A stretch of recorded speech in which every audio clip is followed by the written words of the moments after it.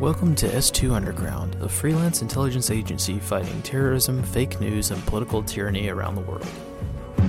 I'm the trouble starter, pumpkin instigator.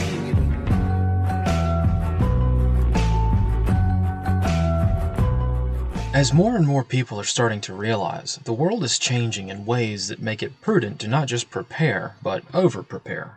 With the federal government more or less declaring war on its own people, and with various factions within the United States or even external actors overseas conducting strikes on everything from critical infrastructure to residential areas, we now have to admit that things aren't going super great. And with certain elements of society out there encouraging a civil war with every breath they take, we have to examine ourselves and assess what capabilities we will have moving into a very turbulent future. And the field of logistics is no different. So here are 5 questions that you must ask yourself to ensure that you are prepared logistically as we move forward into this brave new world. Number 1, are your logistics appropriately assessed? Too often we go onto YouTube or some random blog and listen to somebody tell us what we need. Sure, a lot of these resources are great for getting ideas.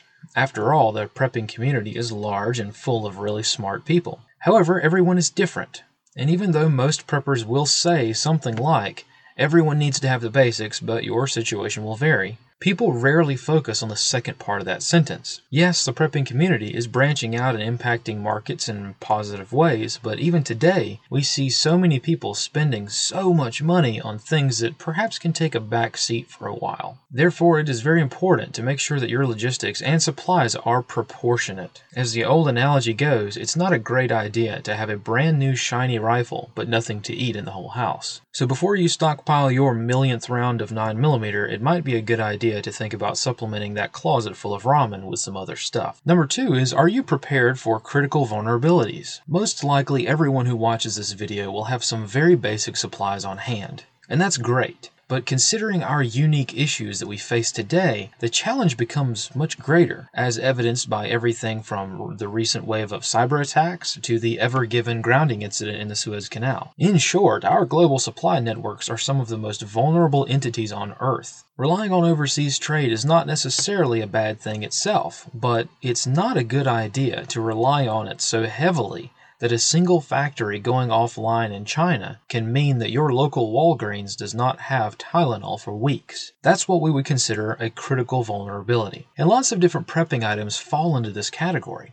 Things that are difficult or impossible to make or build, but also come from a few sources that can easily be targeted by foreign or U.S. governmental forces. A great example of this was the recent fuel shortage. I don't know about you, but I cannot pump crude oil out of the ground and process it into gasoline in my garage. I have to get it from somewhere else. Oh, and that somewhere else is a pipeline that can easily be taken offline by a single employee opening a spam email. And gasoline isn't the only thing that falls into this category. People put thousands of dollars into prepping their vehicles for the apocalypse, but how many people have a full set of 4 spare tires in storage for a day that rubber exports from the Pacific are impacted or cut off entirely by war? Same idea with medical supplies. Again, most people have some amount of medical supplies in their homes. You might even be super high speed and have lots of bleeding control items like pressure bandages and tourniquets. And you might be the uber prepper who goes online and buys fish antibiotics, which warrants a discussion of its own, but how many people have a full closet full of wound dressings? Anyone who has had surgery or a large wound that takes a long time to heal will tell you, you will go through wound dressings like there's no tomorrow. You can go into Amazon or someplace better and find something like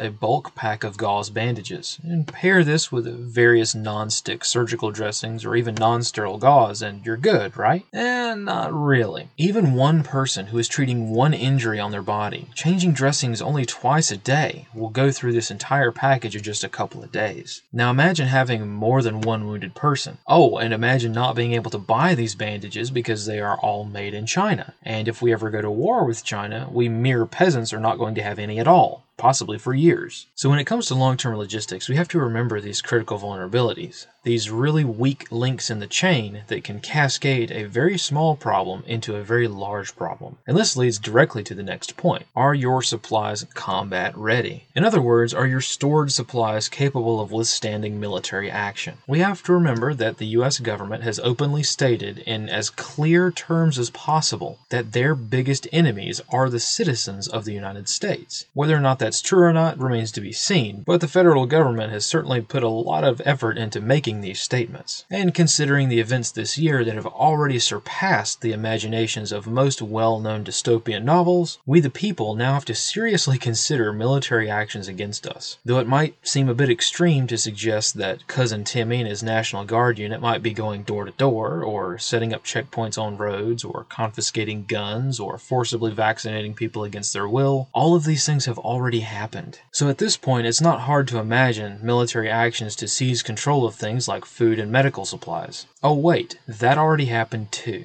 We cannot change history, but we can learn from it. And the historical fact that many people have simply forgotten is that U.S. soldiers set up checkpoints on U.S. soil with the sole goal of hunting down other citizens from other states. That is a fact, and no matter how much you church it up, no one can change that fact. No amount of apologizing or actions by a court will change what happened. So we have to keep that in the back of our minds at all times, especially when considering things like logistical networks. Not only do we have to figure out how to run supplies to friends and family in need, but we also need to figure out how to get around military checkpoints on U.S. soil in order to do so. Oh, and not get caught. That's an important part. So it is important to compartmentalize your supplies and not put all of your eggs in one basket. We must always be prepared for a boot on the door or blue lights in the mirror, and we must always be prepared for the result of those incidents being the confiscation of the supplies we need to survive. But when compartmentalizing your supplies, we still need to be able to use them,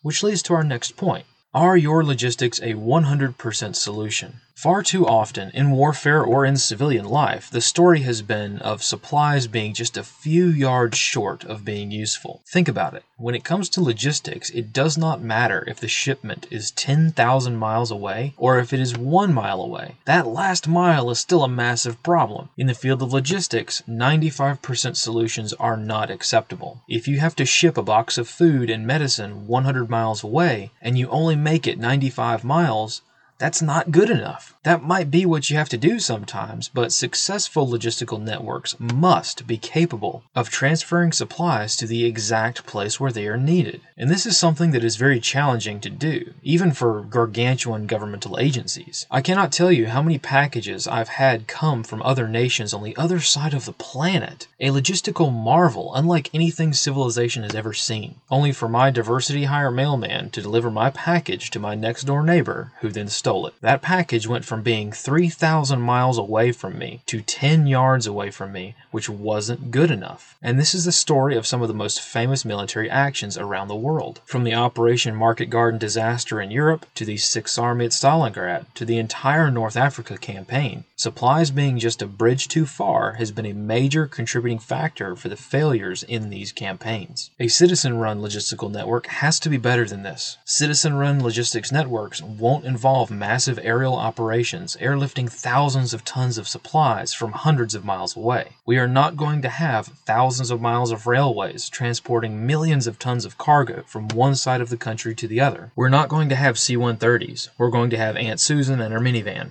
Or even more likely, some guy hiking supplies on his back through the backcountry areas in order to get around military checkpoints or COVID lockdowns. So being able to take this into account and figure out solutions to the last mile problem, even in contingent or non-permissive environments, is crucial for being able to be effective when others aren't. And number 5, are your logistical plans, networks, and stockpiles adaptable to different situations? Unless we are billionaires, we are not going to be able to stockpile everything we need to survive. There will inevitably be something that you need that you won't have. Or one of your supply caches might get discovered and confiscated, or any number of unknown events might occur. As such, it is very important to have flexibility in your logistical networks. It's one thing to say, just be flexible, but it's another thing entirely to actually understand what that means. Fortunately, we all have had some experience with this at some point. And let's imagine a scenario to make this a little bit more clear. A family member's birthday is coming up tomorrow, so you decide to bake a cake from scratch. So you go to the grocery store and buy all of the ingredients so that you can bake the cake for the party the next day. Once you get home, you realize that you forgot to get the birthday candles. So you end up going back to the grocery store, only to find that it's now late in the day and the store is closed. So you find yourself going store to store, burning gallons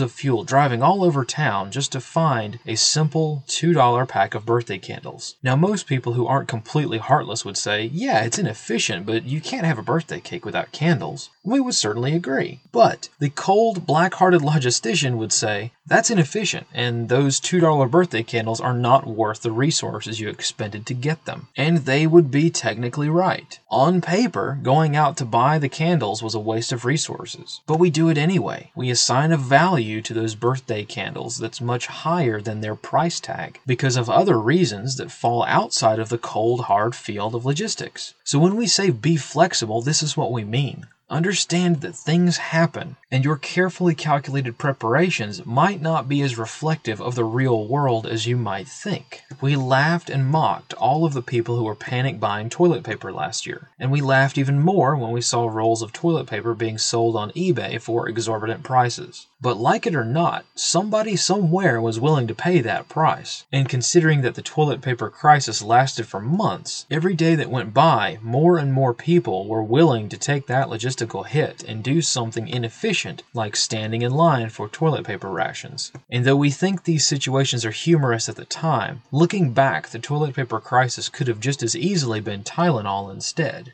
Or baby formula. I don't know of anyone who would not burn a full tank of gas driving to the next state over for a small container of infant formula if they needed it. So by understanding that these things will happen, and external events will cause our carefully planned and efficient logistical networks to lose a bulk of their efficiency, we can be a little bit more prepared when it comes to events that we can't really plan for. As one starts examining the field of logistics more and more, one will inevitably realize just how big of a deal this is and how complex the field of logistics really is. In fact, we would say that there is no field more oversimplified than the field of logistics, but at the same time, these oversimplifications, while necessary for basic understanding, cover up some of the more critical aspects of the whole subject area. So in short, when it comes to answering any question that pertains to logistical networks, the answer can always be a giant, well, it depends. An answer which is not really that far off from reality. But that doesn't really help us. We don't have time to get a master's degree in economics to simply understand that a toilet paper shortage is a much more serious event than an entertaining one. And I doubt that the veterans of some of humanity's most horrific wars were granted any solace when historians explained why they starved in the trenches. They lived their history,